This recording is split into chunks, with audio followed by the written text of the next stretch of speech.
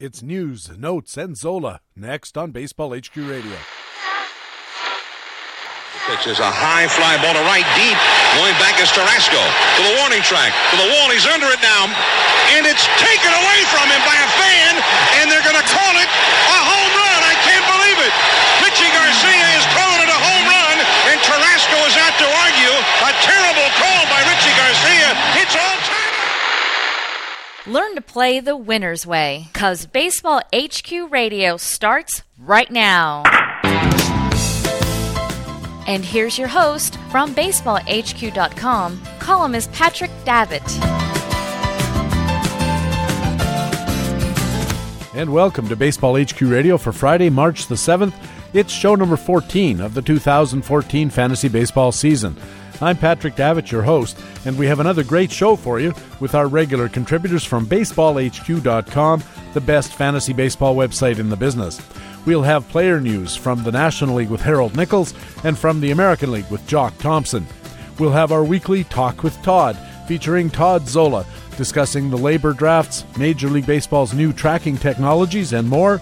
And in Master Notes, BaseballHQ.com founder Ron Chandler talks about Chris Davis as a first-rounder and may inspire a certain musical interlude. It's another big Friday show. Thanks for joining us at Baseball HQ Radio. Hey, what do you say? Lights, camera, data? We gotta talk some baseball.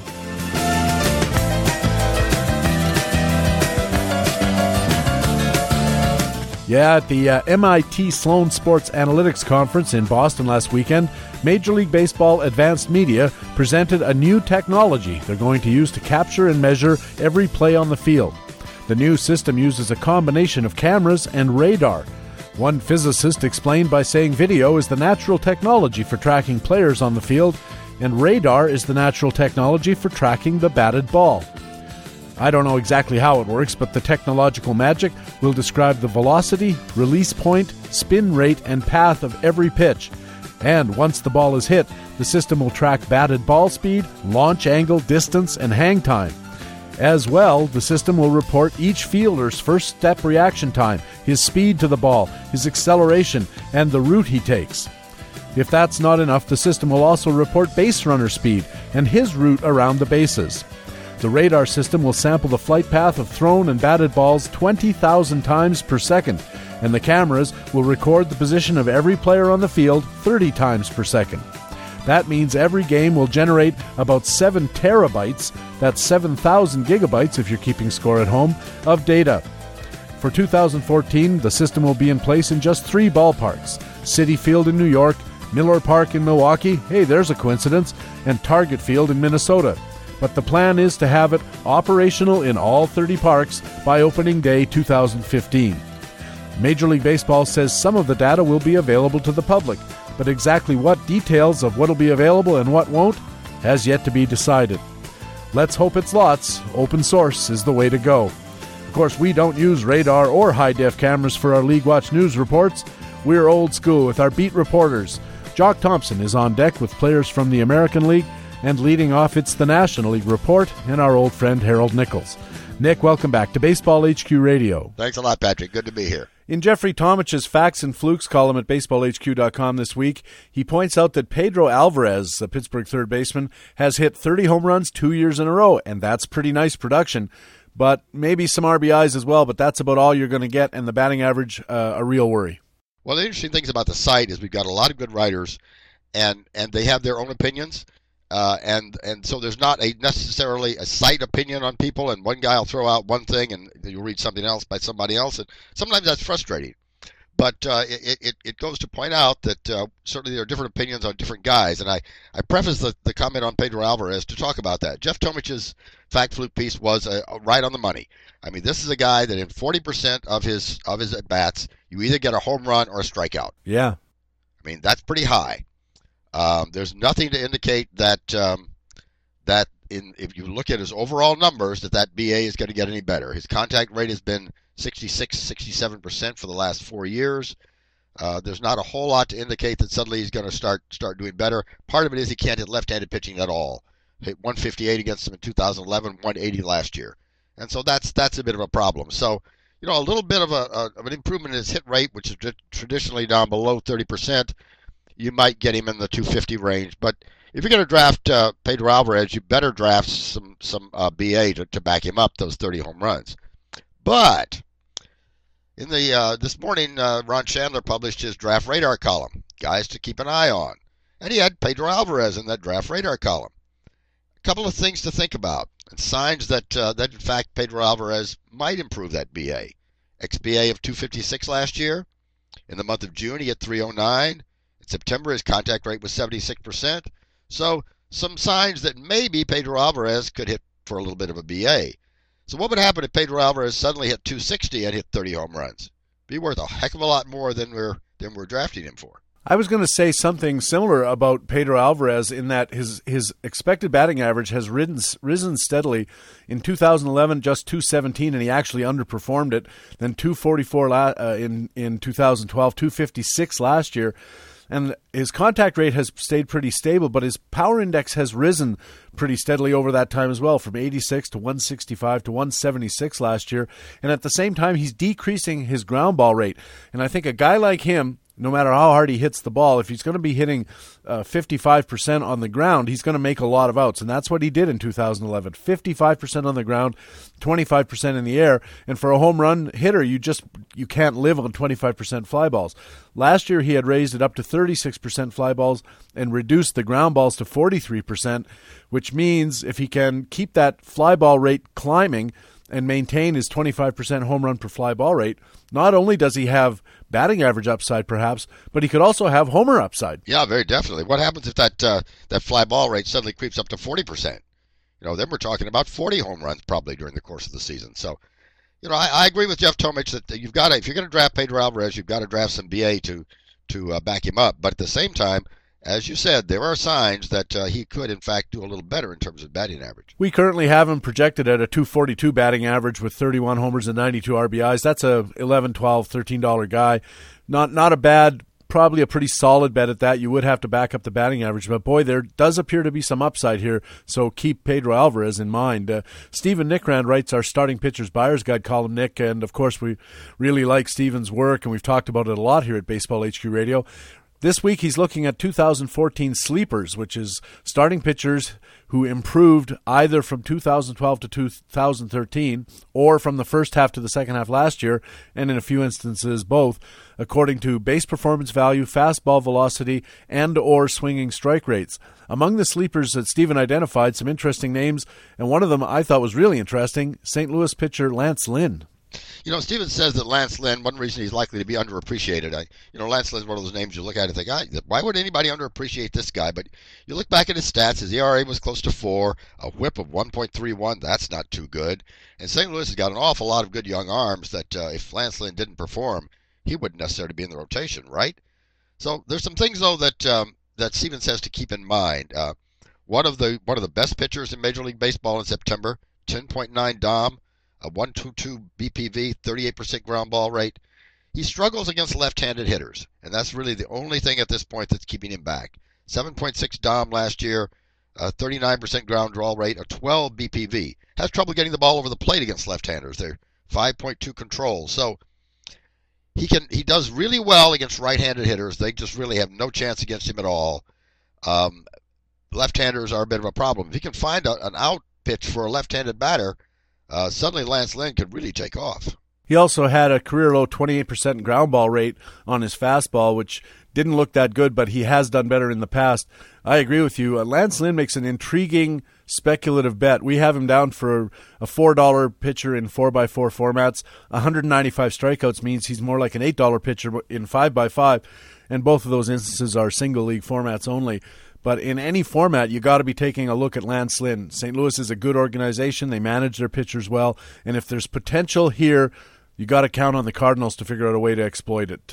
Stephen Nickrand also had a comment on another pitcher in this same column, Charlie Morton. Here's a name out of nowhere from Pittsburgh. Yeah, Charlie Morton, definitely a name out of nowhere. You look at that and you go, Charlie Morton, 30-year-old? What the heck here? But Charlie Morton, if you haven't looked at Charlie Morton lately, Charlie Morton increased his four-seam fastball velocity by 5 miles per hour from 2012 to 2013, the highest increase of any starting pitcher in Major League Baseball. And in the second half last year, second half of 2013, highest ground ball rate in the game, not a great Dom, 6.7 Dom, but 2.8 control, a 62% ground ball rate. That's a lot of balls hit on the ground. So Charlie Morton at this point needs to deal also with left-handed bats. In order to take a real step forward, he needs a second swing and miss pitch, but has a great curveball, 16% swinging strike rate on his curveball, under 7% on all of his other pitches. But, you look at Charlie Morton last year in the second half, he was a good pitcher, 3.4 ERA, 3.26 xERA. So here's a guy that you probably bypass because he doesn't have a great track record and he's 30 years old, but Charlie Morton could be worth a pickup in your draft. Something else that makes Charlie Morton at least worth a look is Pittsburgh is a very aggressive defensive positioning team, one of the most aggressive in all of baseball, which increases the likelihood because they're so willing to be unorthodox that ground balls are going to be turned into outs. And this guy, as you mentioned, Nick, he gets a lot of ground balls. The problem here as a 5x5 pitcher is a very low strikeout pitcher. We're currently projecting barely over 114 strikeouts, which for a starting pitching slot is not that great. In fact, his projection right now is for below $0, both 4x4 and 5x5. So Charlie Morton's definitely not a guy I don't think you want to be looking at in shallow leagues, 12 or 15 mixed. There's going to be too many other better options. But in a National League only format, especially if there's 12 or 13 fantasy teams in the league, Charlie Morton looks like one of those end gamers that you got to roster. You have no choice. Everybody has to roster these kind of guys. But Charlie Morton has the upside that might make him worthwhile picking. Yeah, very definitely. One of the interesting things about Charlie Morton, if you look back at his historical record, here's a guy who's what's happened with Charlie Morton. In addition to those changes that Stephen talked about, this guy is suddenly getting better control. Here's a guy that back when he first came into the league in 2008, 4.9 control, down to 2.8 last year. So he's slowly getting the walks under control, and that certainly has helped. Before we leave Steven's column, I just want to mention he actually has Steven Strasburg as a sleeper, and then he acknowledges that Steven Strasburg, of course, is not going to be a sleeper in anybody's draft, but he did make some really big improvements, especially last year. His ground ball rate is way up. His curveball and changeup, the swinging strike rate is way up. He's got tremendous fastball. And Steven says if ever you were going to look at a guy for maybe an ERA under 250 as a breakout, this might be Steven Strasburg's year. To round out our sleepers coverage, Doug Dennis's bullpen columns looks at relievers going undrafted or with very low ADPs, but who could provide value. And boy, I got to tell you, Nick, one name that jumped right off the page at me was a real dark horse, Brandon Kinsler in Milwaukee. Brandon Kinsler, a $1 pickup if ever there was one, and Doug Dennis calls him the perfect sleeper. This has got it now is not a traditional fastball reliever. I mean, a 6.8 Dom is all he's had, but everything's strong and a 58% ground ball rate. And pitching behind Jim Henderson, and Jim Henderson is not the most rock solid closer in Major League Baseball. So you could probably get Kinsler for $1 at the end of your draft. Here's a guy that if Henderson implodes, could with Axford gone, could certainly wind up with some saves. And even though that Dom rate is low, he's done better in the past. 7.6 Dom in 2012, 9.2 Dom in 2011. So Brandon Kinsler is a guy definitely to keep an eye on. Last year, a 2.69 ERA, a 1.06 WHIP. So those things are not going to hurt you. And as Doug says, there may be some saves at the end of the season if Henderson implodes along the way. And here's a guy that probably going to earn $5 or $6 for you, and you probably get him for $1. And those are the kind of investments that can really turn hugely profitable. Anytime you have one of those unsettled bullpen situations, you got to be looking around. Remember last year, people looked at that Boston bullpen and thought, geez, there's Bailey. He's always hurt. Melanson was a disaster the year before, so they lost him.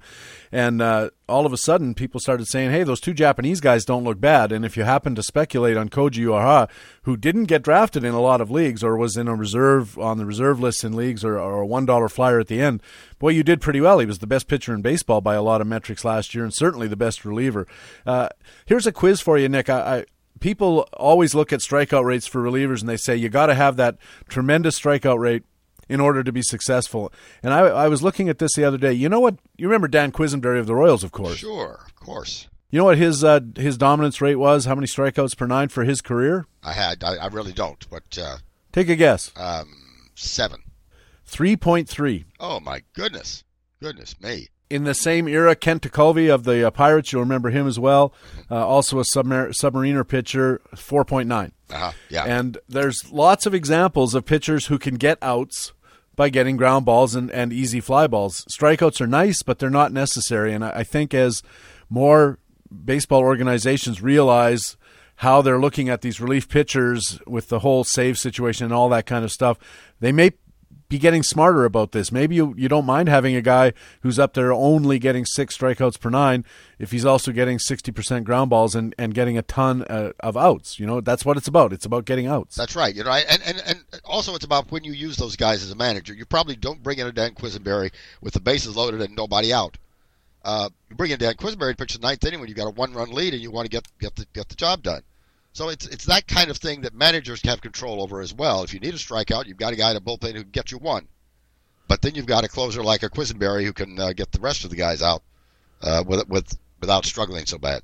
And I think Quisenberry had some outrageous ground ball rate that might actually not make him out there with the bases loaded too bad, because you get a lot of double plays off guys who get a lot of ground balls. That's true. Nick, thanks very much for doing this. Appreciate it. We'll catch up with you again next week. It's your draft weekend, you said, right? Draft weekend, so a big weekend coming up. Well, best of luck with that, and we'll talk to you again next week. Thanks a lot, Patrick. Harold Nichols is our man on the National League beat here at BaseballHQ Radio. Now let's turn to the American League, and it's Jock Thompson from BaseballHQ.com. Jock, welcome back to the show. Hi, PD. Good to be here. Let's start in the American League Central this week, where Dave Adler of BaseballHQ.com had a Facts or Flukes column looking at performance validation, and he looked at last year Chris Sale. Had an 11-14 record, which makes his 2013 performance look like a kind of bad year on the surface. But boy, there's a lot more than meets the eye here with Chris Sale, isn't there? Yeah, there really is, and this is why wins just don't mean that much in the grand scheme of things. And the secondary numbers demand scrutiny when we're trying to evaluate a pitcher's skill level. Sure, wins are a category, but you can't predict them from one year to the next, as seen in Sale's 18 wins in 2012, for example. He's 25 years old, and the underlying BPIs rank solidly in the elite category. And what was really notable about him in 2013 was his control, which improved for the second consecutive season, leaving his walks per 9 innings under in 2, which suggests he's actually learning how to pitch as he gets older. And this was in his first 200 innings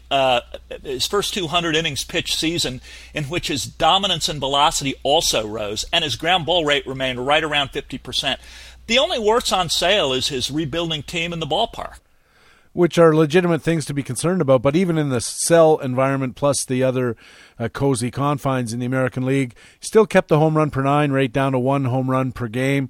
A 13% home run per fly ball rate is a little high, but Chris Sale has excellent skills. And here's something else that I like about him. They brought him up in 2010. He had only 23 minor league innings, pitched very well. The next year, major league innings, sorry. The next year, 71 major league innings, then 192 last year, 214 this year. So it's not like they threw him into the deep end of the pool right away and made him start throwing 220 innings a year from a young age. They're letting him come into his age gradually or somewhat gradually, which means I think there's maybe a little less injury risk than there is with some other pitchers, although he does have kind of a funky throwing motion, so there's a bit of that too.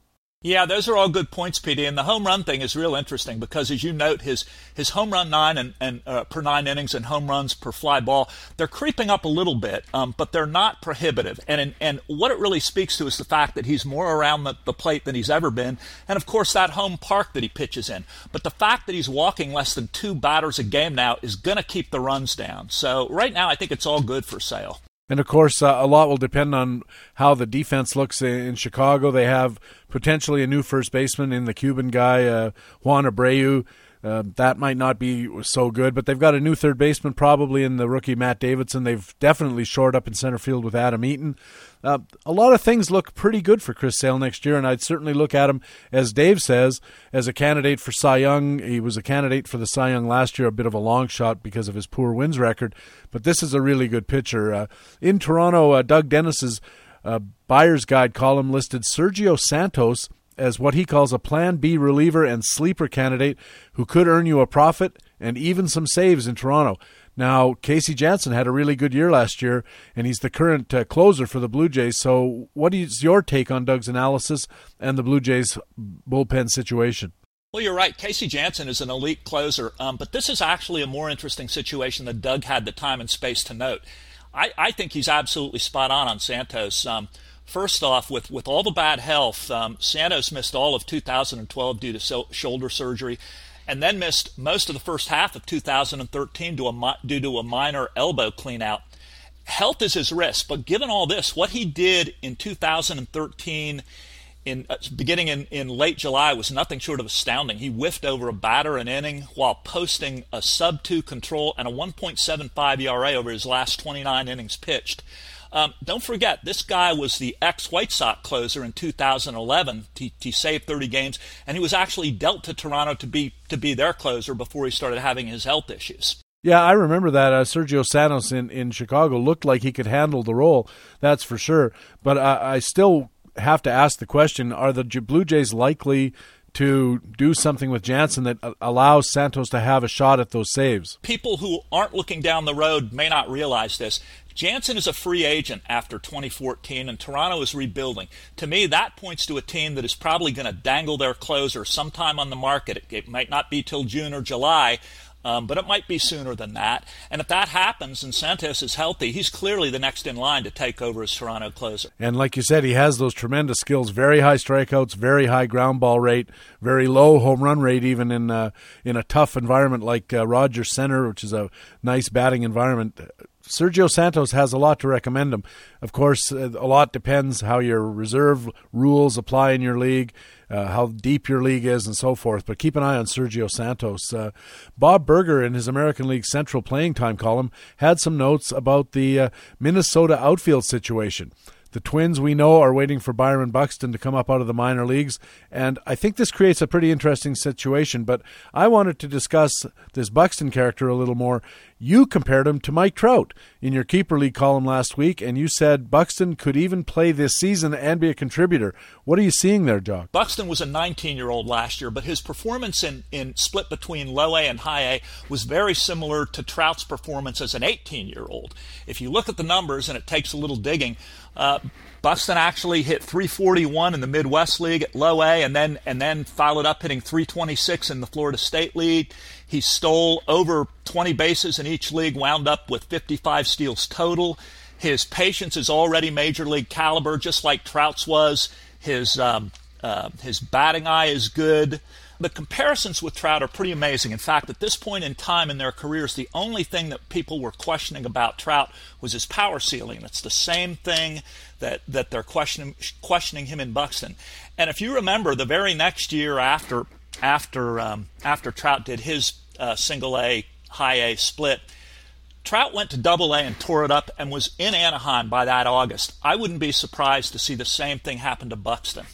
Now, a big part of his value to fantasy players, Byron Buxton's value is going to be in his speed, the ability to steal bases. He's stolen a ton of them in the minor leagues already, as you note. And my question is, Minnesota's not a running team usually.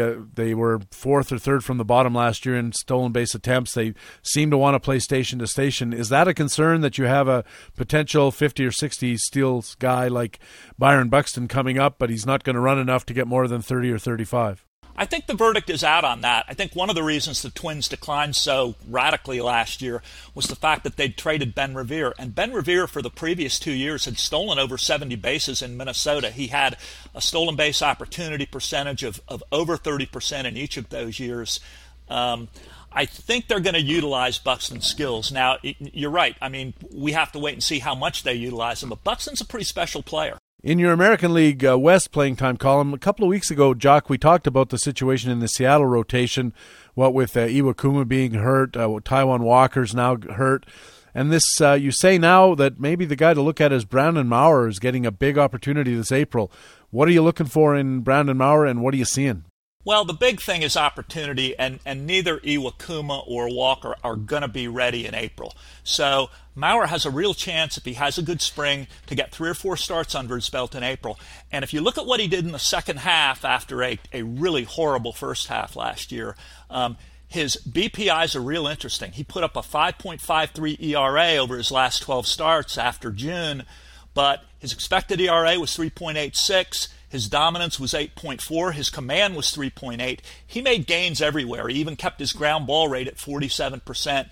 He had some bad luck, and he still is around the fat part of the strike zone too often, as noted in his home run rate.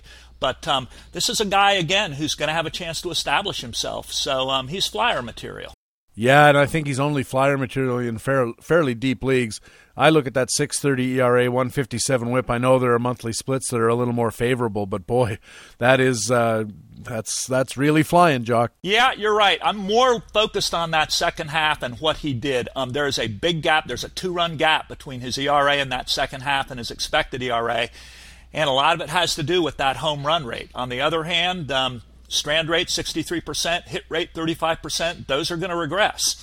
And finally, Jock, Dan Becker in his batter's guide, he's also looking at sleepers, but he called the column yawners and nappers.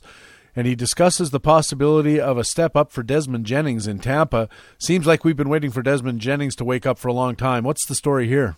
Yeah, I think for owners who have held Desmond to date and were hoping he was going to be Carl Crawford or even better, Jennings has definitely hasn't lived up to his potential.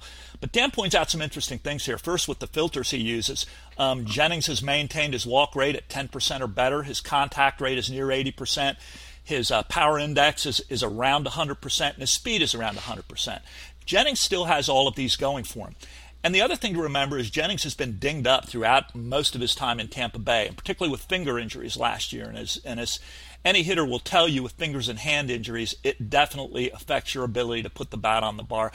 I think that Dan is onto something here. I like Jennings to take a minor step up if he can stay healthy. Yes, staying healthy is going to be one thing. I don't think walk rate is that material anymore, but certainly the fact he's always around 80% contact, that's kind of promising. We're projecting about a 250 batting average, but we're going to see maybe a bit more in the way of home runs. I don't know. To me, when I look at Jennings, Desmond Jennings, to me, Jock, you know what he looks like is league average. You know, a better than average fielder maybe, but that doesn't help in most formats. And as far as offense, geez, I don't know. What are we looking at at Baseball HQ? Something like 15 homers, 50 or 60 RBIs, same amount of runs, maybe a bit more at the top of the order down there. He's going to provide some bags, but you know that 25-25 hope that we had, I just don't see it coming. Yeah, it's going to be interesting. He's 27 years old. He's at an age where probably this year will tell us a lot about who he is, whether he gets injured or stay healthy or whatever. But is he the guy who stole 31 bases in 2012 or the guy who stole 20 bases last year? I mean, what was the reason for that? He's always had great speed, and he's always had a pretty good stolen base success record. And he's put up double digits in home runs. So I would like to see Desmond Jennings stay healthy just to see what he could do. Just don't overpay, I think, is the advice that I would offer anybody who's looking at him. There's such a thing as hope, and then there's such a thing as being realistic. Jock, thanks very much for talking with us. Okay, PD. Talk to you next week. Jock Thompson is the Director of News and Analysis at BaseballHQ.com and writes regularly for the site. He's also our man on the American League beat here at Baseball HQ Radio. Our regular Friday Talk with Todd is next. It's Todd Zola next on Baseball HQ Radio. Here's Ray Murphy, General Manager of BaseballHQ.com. Don't have your full set of our 2014 books yet? Well, here's the offer you have been waiting for. There's still plenty of time to get the new season off on the right foot with our 2014 Baseball Forecaster or the just-released 2014 Minor League Baseball Analyst. Just use the code RADIO5, that's RADIO number 5, at checkout to take $5 off your order for either of these essential tools for this serious fantasy leaguer. And everyone who buys directly from us gets the electronic version of the book as well as the key charts and tables just to turbocharge your draft preparations. So remember, it's Radio 5, RADIO number 5, at checkout to get $5 off the Baseball Forecaster for 2014 or the Minor League Baseball Analyst.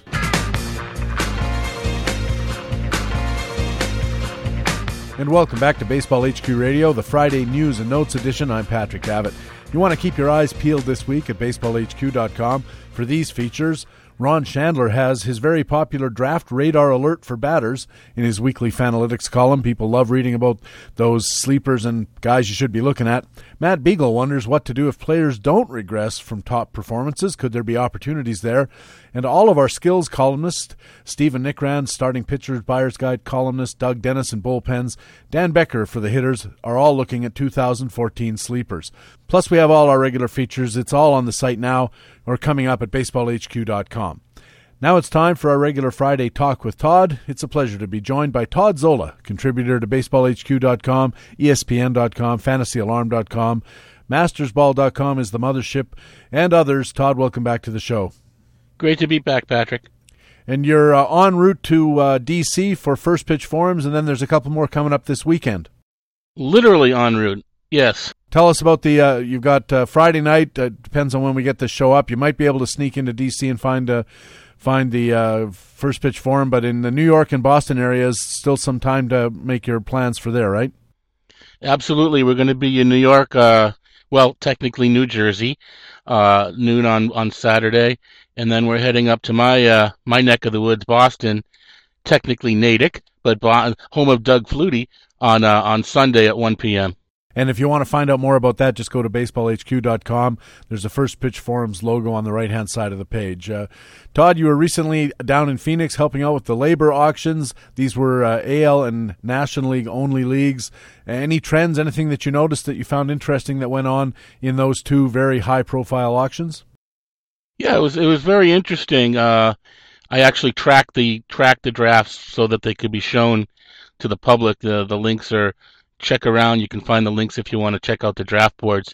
It was, it's always interesting to note early on in an auction what the trends are going to be. If I'm in the auction, I use the early nominations to decide, am I going to jump in or am I going to play the waiting game? And the AL and the NL were like diametrically opposite as far as spending and that sort of thing. The AL, they came right out and they were all over the top players, and maybe it has to do with the pools. Maybe it has to do with the members of the leagues too, but they were all over the top players. So if I was in the AL, I'd be just sitting back and waiting to middle the whole thing. But the NL, it was much more conservative. So if you want to be able to spend all your money, you're going to need to jump in at the beginning and get a couple of higher priced players, or else you'll be just chasing mediocre players for the rest of the time. So it's kind of interesting to note the differences in the two drafts. Peter Kreutzer of AskRotoman.com, also the commissioner of Tout Wars, was watching the labor drafts, and he noticed in the American League draft that pitchers who have good reputations coming into draft but very short track records, like Danny Salazar of Cleveland and some others, seem to be going for prices out of all proportion to their actual track records and especially to their risk. What do you make of that?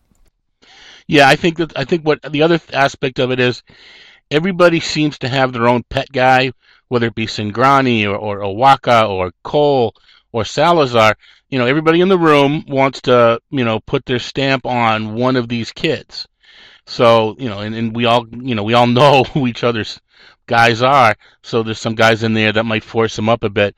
But I think it's partially, the fact these are marketing, these are industry leagues, they're showcase leagues. So I think you see a little bit of that. But to be honest, you're going to find that in all leagues. You're going to find, even private leagues where people latch on to the shiny new toy a little more than they possibly should. And, they want to be the one that said, I owned Michael Wacha in labor when he won, 18 games in his sophomore season, something like that. These guys all went a little richer than I would have paid for them, although I did get a couple of these guys in the labor draft, which is a little different story. We talked about that before. But yeah, a little too rich for my blood as far as these young pitchers go. The overpaying for hitters and relatively underpaying for pitchers also has a ramification, and that is, how do you combat it? The obvious choice is to chase value, and then you end up with a bunch of pitchers and not enough good hitting. How do you fight back against a draft in which one side or the other is being overvalued? You can't write a 10 bullet point. This is how to do an auction. So much of it is experience and timing and intuition. So when the prices are going high at the beginning, there's going to be a soft spot where you can pick up both, hitters and pitchers, at a discount, less than what you feel they're worth. Now, the key is still spending all your money. And you can get, you can buy 23 $5, $10 players for $5, but, you got great buys, but you don't have a whole lot of roster of stats. So you do need to get a foundation, and that's sort of the tricky question. What do you to pay for the higher priced players so that you can still get the cheaper guys? And they're usually the older guys, in the outfield, guys like that. But again, you can't really say this is what to do. It's a touchy feely sort of thing. What I do though is as far as sort of strategy technical wise, is I do keep a list of lines, I call them. So I got 23 lines when I go into an auction with a projected price to put on each line, and then I have my tiers, so I kind of know how many players of a certain tier would fit on that line. And once the line's dollar is more than the players that are available, I need to shift money around so that I take if I have a $30 line, I didn't buy a $30 player, I turn that into a $20 line and take those $10 and distribute it elsewhere, so that I'm always sort of aware of what's out there, so that I won't leave money on the table. Todd, you also shadow drafted the 2 labor drafts. And first of all, explain what shadow drafting means, and second, how it can be applied to finding out things about the drafts you're going to be in yourself. Shadow drafting is sort of, we actually do it in Tout Wars. We call it Doubt Wars. It's sort of a competition that you mentioned Peter Kreutzer, Ask Rotoman, he runs. The idea is you build a team based on the prices that were actually paid, but you use you would have paid $1 more. So you're kind of handicapping yourself, because with 23 players, you're paying $1 more on 23 guys. So you're kind of working with a $237 budget. But you may not have gotten in on that player. You may have gotten in earlier. So it kind of all evens out that you probably get around the same team that if you had to go $1 more, or if you were the one that actually got that bid in, that one, because someone may have gone over your bid if you want. But the idea is you just kind of look at the draft, look at the auction, and you find the bargains, and you build a team based upon the prices that were paid. And what it does is just makes me really look at the different teams and the different strategies and kind of understand some of the stuff that goes on. Now, not that it's going to occur when I'm in Tout Wars or NFBC or any of these other auctions that I'll be doing down the line, because the prices are so dependent upon when the player comes out and the particular strategy.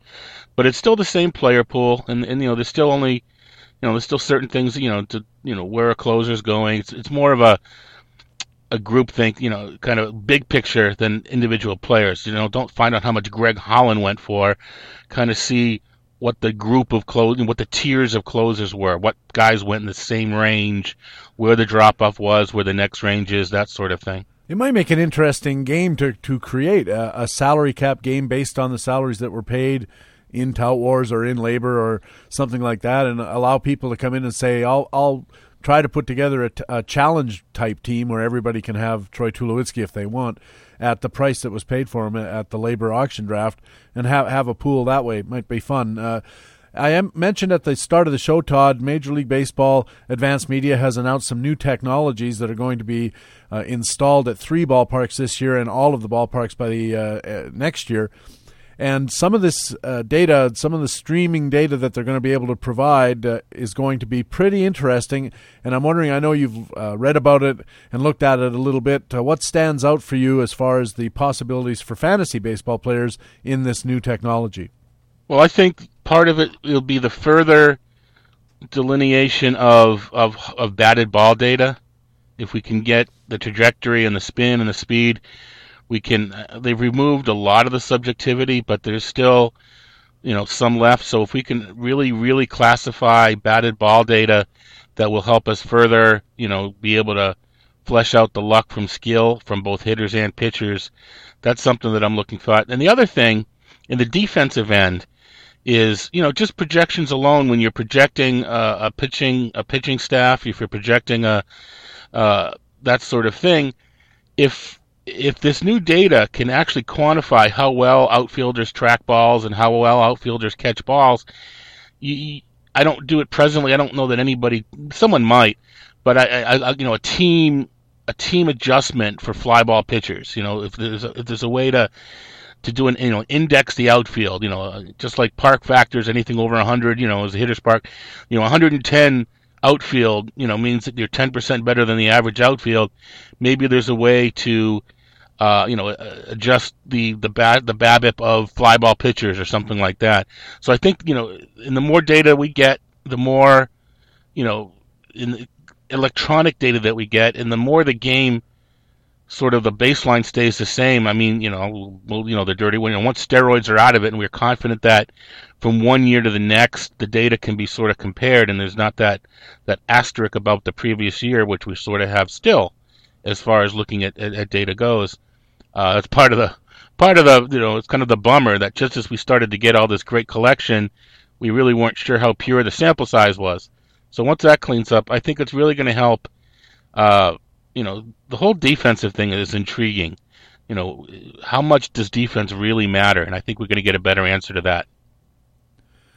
That part of it does seem interesting, the possibility of having an expected ERA metric that combines not only the pitcher's ground ball, fly ball, line drive mix, but also, especially with regard to fly balls, as you say, how excellent or not excellent is the pitcher's team at converting those into outs. And, of course, that gets complicated every year because you can't, these outfielders move around, they get traded, they move by free agency and so forth. So from year to year, it would be a little tougher to say that, somebody who pitches for a particular team is going to have a particular level of defensive support. But having said that, you could also use that information to winnow out how much of it is also the pitcher's ability to create fly balls that are easily caught. And so I think there's going to be a lot of interesting analysis to come out of this. Now the question is, how much of it are we going to actually get to see? Because at the Sloan conference where they announced the new technology, they were also, shall we say, less than specific about how much of it's going to be kept behind the screen and proprietary, and how much of it is going to be released for the public and for analysts not affiliated with Major League Baseball to have at the data and analyze it for their own purposes. What do you think about all that?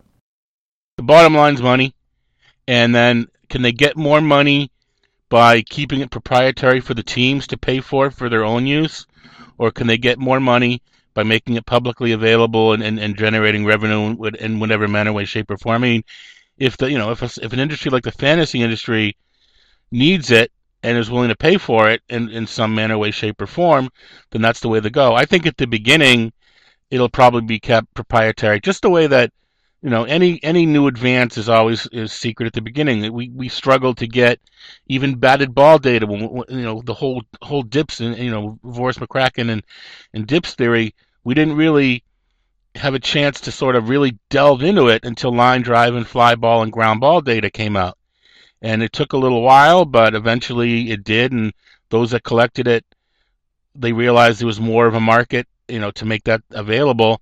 And I think the same thing will happen, that at the beginning they'll want to market it to the teams, they'll want to sell it to the teams, and rightfully so. And then over time, because there's going to be something next, there's going to be something past this.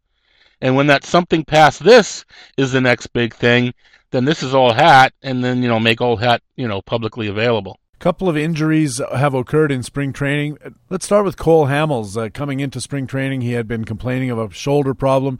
That looked like it might be a relatively minor thing. Now, maybe not so much. What have you heard about Cole Hamels, and how would you play him in an auction or draft situation? Oh man, I'm worried. I'm a little concerned. At the beginning, I wasn't as worried about it, although.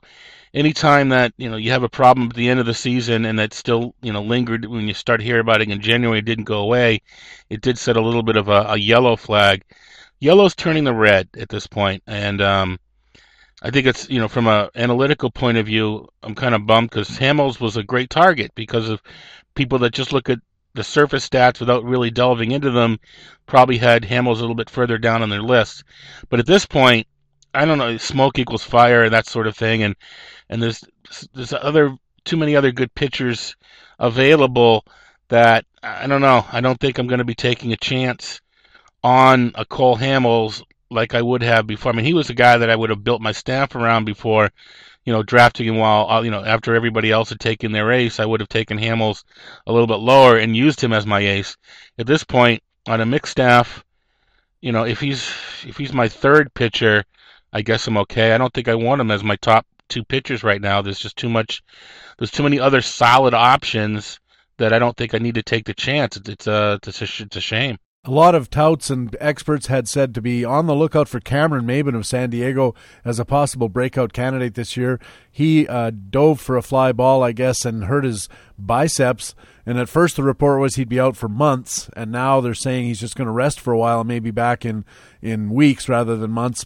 But the possibility exists it could be months rather than weeks if the rest doesn't take and he has to have surgery.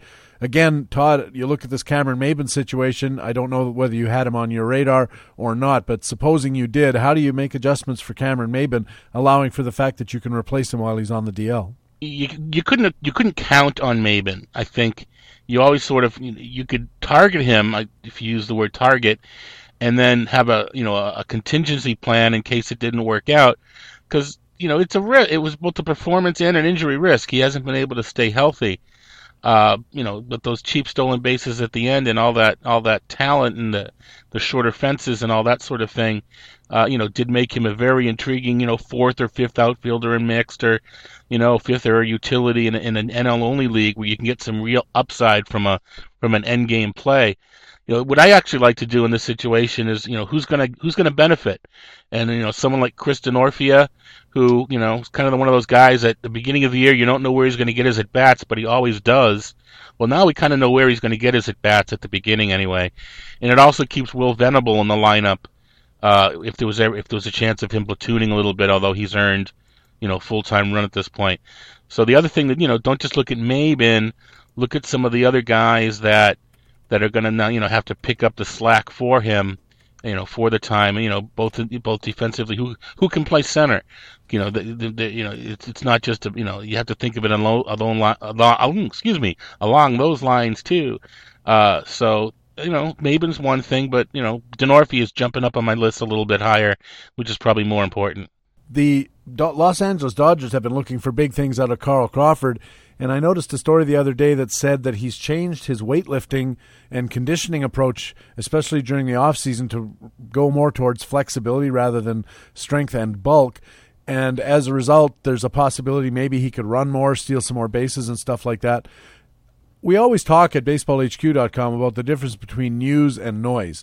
And I wonder, when you hear a story like that where the player says, I want to do this, I want to do that, I think I'm better, how much validation do you give him on his opinions in that regard, and how much value do you place on it as far as adding to or subtracting from his auction value or draft slot potential?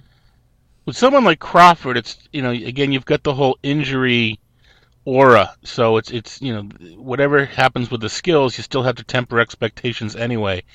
It really sort of comes down to the player and what it is they say. And when someone like Brandon McCarthy, who's I think one of the smartest guys out there, says he thinks he found a flaw and looked at the numbers and this and that, maybe I'm biased, but I put a little credence to that because I follow him and realize that he kind of knows what he's talking about. Now Crawford, I think he's in tune with his body. This sounds to me like something I would put a little credence in, but I don't know that it would overtake the fact that the whole injury thing in general sort of, to me, masks it out. It just kind of, well, that's nice, but you're going to get hurt, so it doesn't matter, sort of thing. But that sounds to me like someone who did a little bit of research and talked to some people, and it sounds like a good idea. And before I let you go, Todd, you've launched, or I guess I should say relaunched, Lord Zola's Fantasy Baseball Roundtable at KFFL and MastersBall.com. Give our listeners the lowdown on how that works and what they can expect to see. It's just my knights, as they so they allow themselves to be called for marketing purposes, but they're good buds and they're my colleagues. I prefer to think of them as my colleagues, except for an hour a week when they pretend to be my knights. We banter about different topics, some strategy, some players. This week I was traveling and didn't have the ability to gather the round table up, so that's when I did the shadow drafting of the AL labor auction. I posted that. But starting next week, we'll get together. It's the staff of Masters Ball and the staff of KFFL, and we've actually some of our conversations have led to rule changes in Tout Wars. So we got some pull. But we switch it up, player analysis, and I actually we do we're going to be doing it for Baseball HQ as well. For the in season. So we kind of like the format.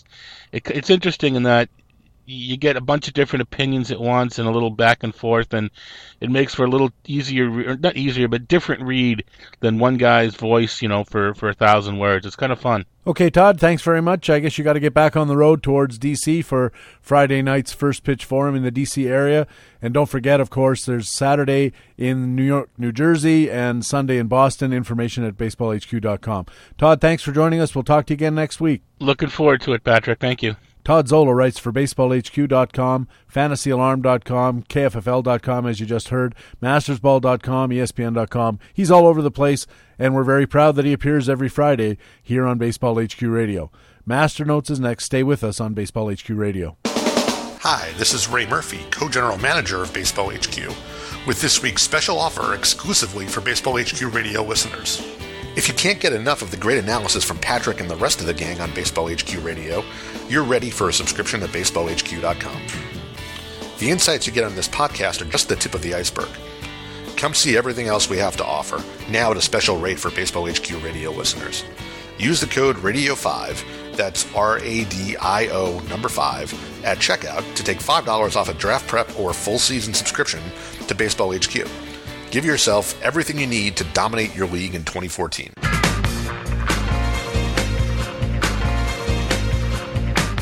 Hey, welcome back to Baseball HQ Radio. I'm Patrick Davitt. Time now for Master Notes, and with a look at Chris Davis as a first-rounder, here's BaseballHQ.com founder Ron Chandler. Of all the players currently going in the first round, there are many that I question, but one in particular that I'm having the toughest time coming to terms with. Chris Davis, he had a terrific year in 2013. He hit 53 homers, drove in 138, and batted .286. It was an unexpected monster year during an era when we craved those power bats. He ranked 4th in the most roto earnings last year, behind only Trout, Cabrera, and Kershaw. And that is why he's going 6th in the average draft position rankings at the NFBC this spring. In their leagues, he is going as high as 4th, but no later than 15th. Essentially, he's being drafted as a full-in first-rounder. Well, if there ever was a full-in exhibition of the recency bias, this is it. Yes, it's tough to ignore those 53 homers, but the odds of him repeating that feat are remote. Most analysts are forecasting some regression, perhaps 40, 45 homers, but it's not enough. Take a look at some other players who had sudden power spikes. Since 2006, we can call this the post-steroids era. I know that's laughable, but just go with it. Since 2006, 6 players have managed to hit 50 or more homers in a season. None of them ever hit 50 homers again. 5 of the 6 couldn't even hit 40 the following year. 4 of the 6 never hit 40 ever again. Most recently, Jose Bautista hit 54 homers in 2010, hit 44 the following year, and fell short of 30 in the 2 injury-shortened seasons after that. In 2007, A-Rod and Prince Fielder both hit over 50 homers. Neither hit more than 35 homers the following year, and only Fielder has even won 40 home run seasons since. In 2006, Ryan Howard and David Ortiz both hit over 50 homers. Howard had some 40-plus follow-ups, but Ortiz hasn't hit more than 35 home runs since. All of these players had better support peripherals during their 50 home run seasons. Admittedly, Davis is a little bit younger than some of them. But for me, the most scary part of his 2013 season is the fact that he batted only .238 in the second half.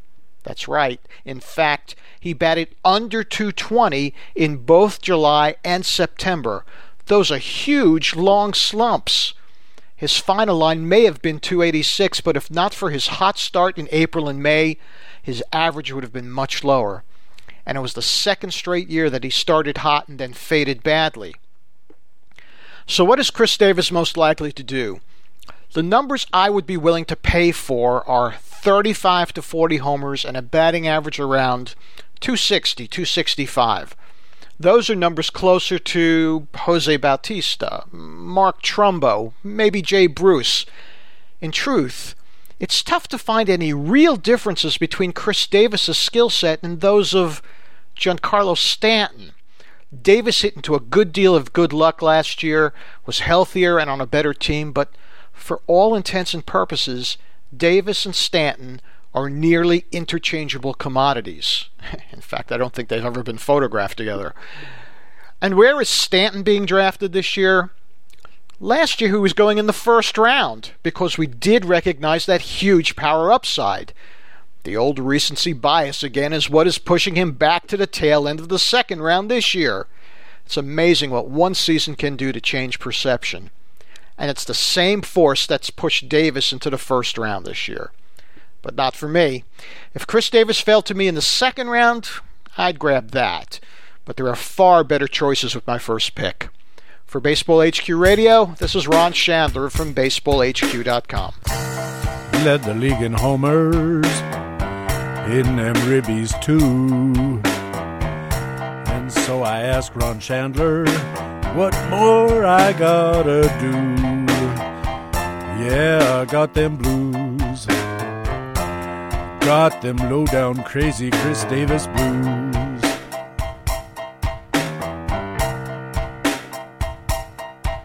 Got them funny orange shoes. And I got those Chris Davis blues.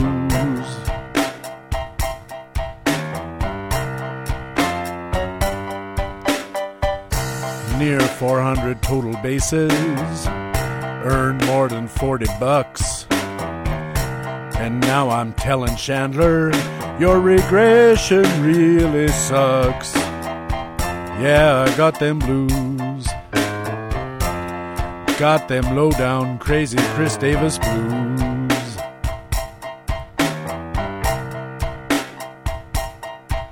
Got these funny orange shoes. And I got those Chris Davis blues.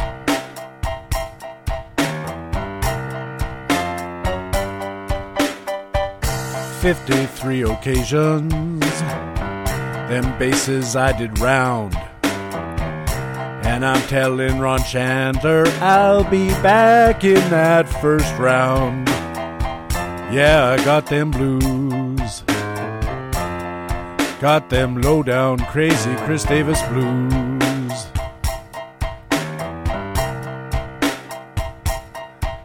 Got these funny orange shoes. And I got the Chris Davis blues.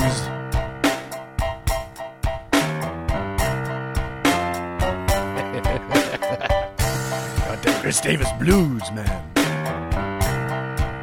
Not gonna hit 50 home runs again, are you? No, gonna hit 35 if you're lucky. Yeah, I got them blues. Got them low-down crazy Chris Davis blues.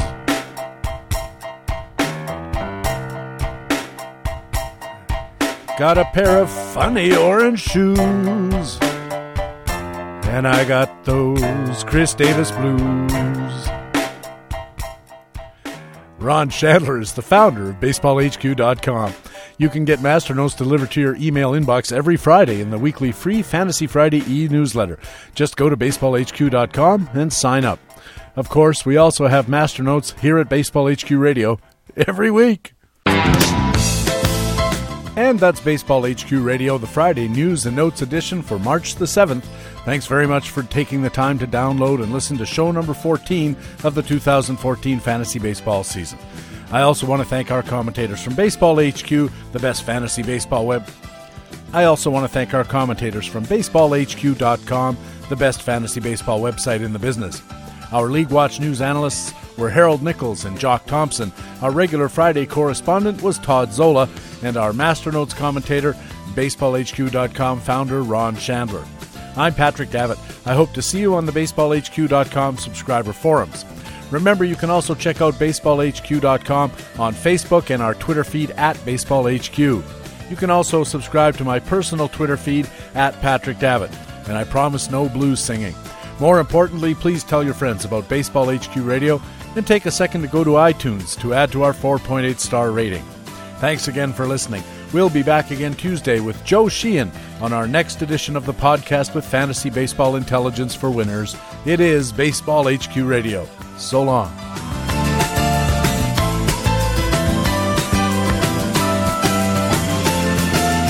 Baseball HQ Radio is a weekly free podcast available through iTunes and other podcast aggregators, or directly from BaseballHQ.com, where we have an archive of past shows as well.